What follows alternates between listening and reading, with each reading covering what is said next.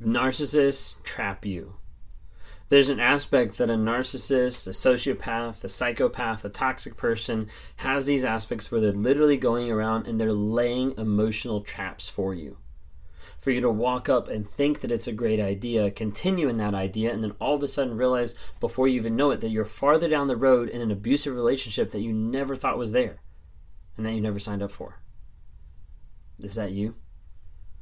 Did that happen to you? Is that something you can identify with? What I want to talk to you today is several different stages and steps of the narcissist, psychopath, sociopath, toxic person, whatever, of the steps that they go through to be able to ensnare you and trap you. Because you might not understand it. You might not see it. You might not have known how it progresses on a day-to-day, on a basis of getting to know that person, connecting, love bombing, etc. And I want you to be able to kind of put some feet to the truth and be able to say, hey, I actually can acknowledge this. So as I'm going through some of this, if you start seeing like points that you're like, wow, that happened to me, or hey, I identify with that, leave a comment down below and let people know. Because there's a lot of people that don't understand and haven't seen this in multiple aspects. They're in one relationship and they don't realize that their relationship is actually extremely similar to 20 other relationships in their community. So leave a note and let some people know. All right, so I want to talk about this. The narcissist set a trap. They set a trap for you. And the first idea of setting a trap is the idealization phase. That's where you have like the love bombing, the heavy hitting, like really high hitting love aspect. So an excerpt out of this book, Psychopath Free, and talking about this, here's what it says. Their love bombing ultimately results in a very quick bond. One where you fall fast and give all of your love that you're receiving. In your mind, the individual truly becomes the most passionate, perfect soulmate you could ever imagine. You feel and express this love on a daily basis. Did you experience this at the very beginning of the relationship? It's high octane, it's amazing sex, it's all this stuff that comes together and you're just like, wow, so in love, so similar, we're great together, we communicate, we connect, all these type of things. It's like super, super high. And then what starts to happen is you share that because you're excited. Like you want to be able to tell other people, be like, hey, this is the best relationship I've ever had. It's amazing. So you share your excitement about this relationship to all your friends and families. So the book says, oftentimes they already have a front row seat for this constant flattery. Sites like Facebook ensure that the mutual idealization is visible to the world. It feels good to have your ego stroke ignited and all this public praise. So whether it's on social media, Facebook, Instagram, whatever, whether it's on social media or whether it's in front of your family, your friends, the idea that love bombing, the flattery is there and you want to be able to not just feel it and see it, but you're also telling other people like, hey, this is so amazing. But then what happens? After the love bombing phase, you start to see that person, the emotional abusive person, start to back off. They start to pull away. Here's what the book says. At first, it's subtle.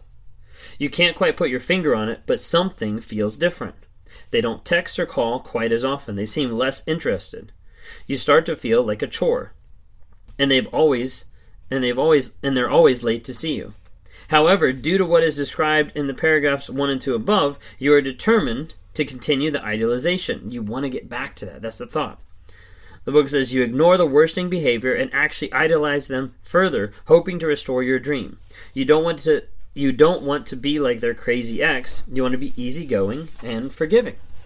So the idealization phase slows down, stops, the narcissist steps back, and you're like, no, like I want to work harder for this. I'm seeing red flags, but I remember how it was.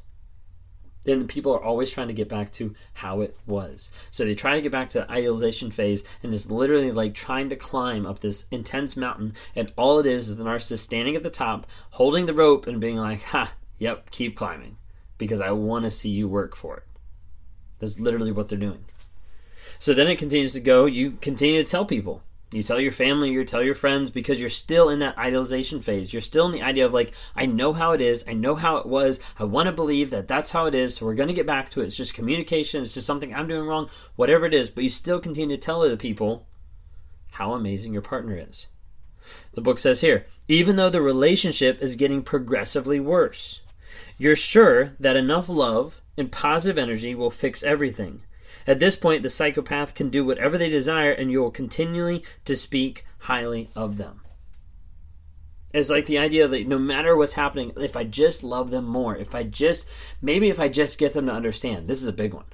If I just get them to understand, if I get them to understand the pain that they're putting me through, if I get them to understand my perspective, if I get them to see what I would see. The thing is, a lot of times people will think like, hey, if I can get them to acknowledge or to see something, seeing, acknowledging, and understanding doesn't mean care. You can see something happen, but it doesn't mean that you're going to care about it. Now, with a lot of people, they see something traumatic, or they see someone get hurt, or they see an animal get injured, and they care. For a narcissist, sociopath, psychopath, toxic person, there's the idea of sometimes cognitively understanding, seeing, experiencing something, but it isn't always followed with care.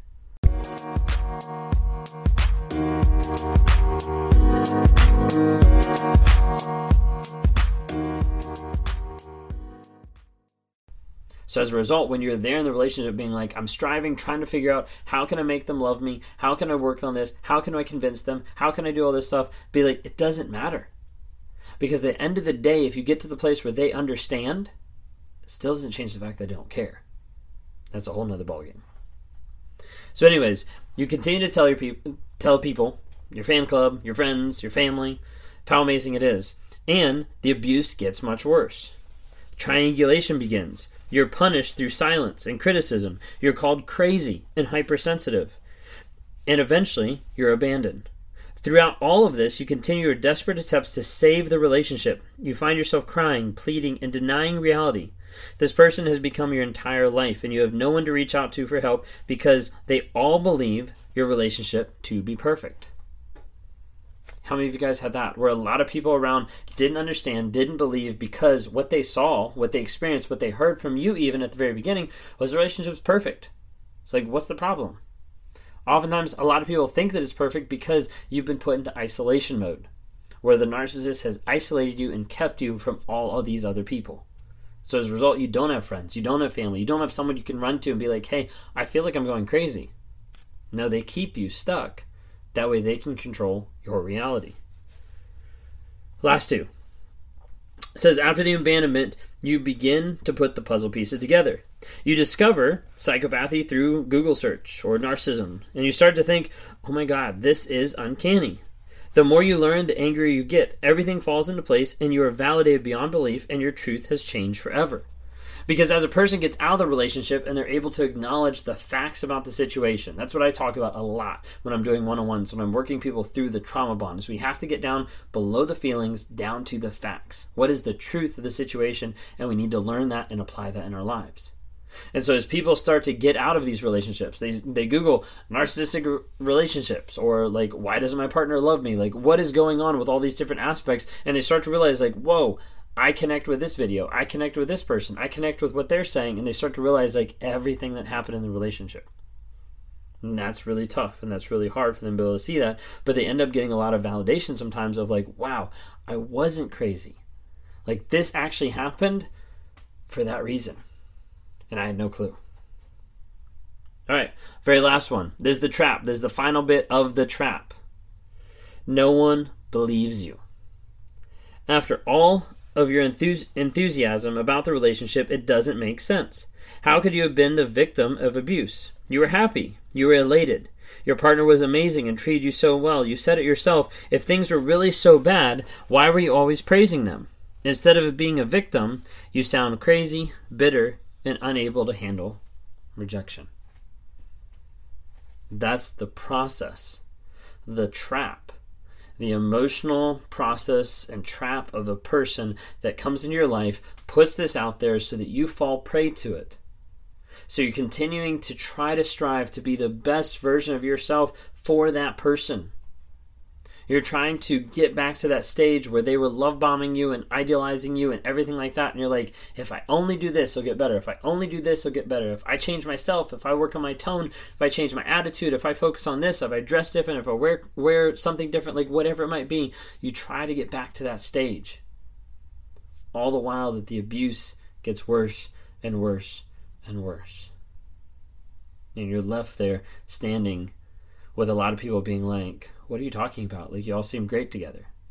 Well, a lot of times, especially in the narcissist case, they made sure that you didn't say anything to someone else, from that isolation or from just the idea of like, we have to look a certain way, we have to appear a certain way, we have to be a certain way. Like, don't you dare do this. Like, of course, we're going to do this. Like, you have to act this way.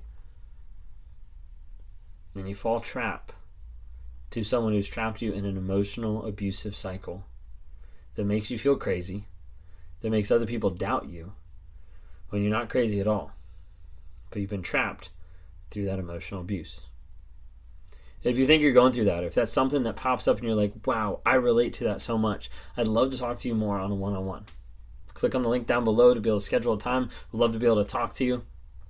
If you're unsure, keep listening, keep watching videos, keep researching. Keep getting to the place of like listening of like what is going on in this relationship. You can listen on TikTok, Instagram, Facebook, YouTube. Obviously, I have longer videos to be able to get small nuggets of truth and ideas of what's going on in this relationship. Am I crazy? What's happening? If you haven't already, check out the podcast. Got it on Apple Podcasts, Spotify, or Amazon Music. Would love to be able to have you guys interact there. Leave a couple of reviews, share some episodes. Like, let people know what this is, because there's not a whole lot of awareness about narcissism. People need to understand more so they can avoid falling into this type of an emotional trap.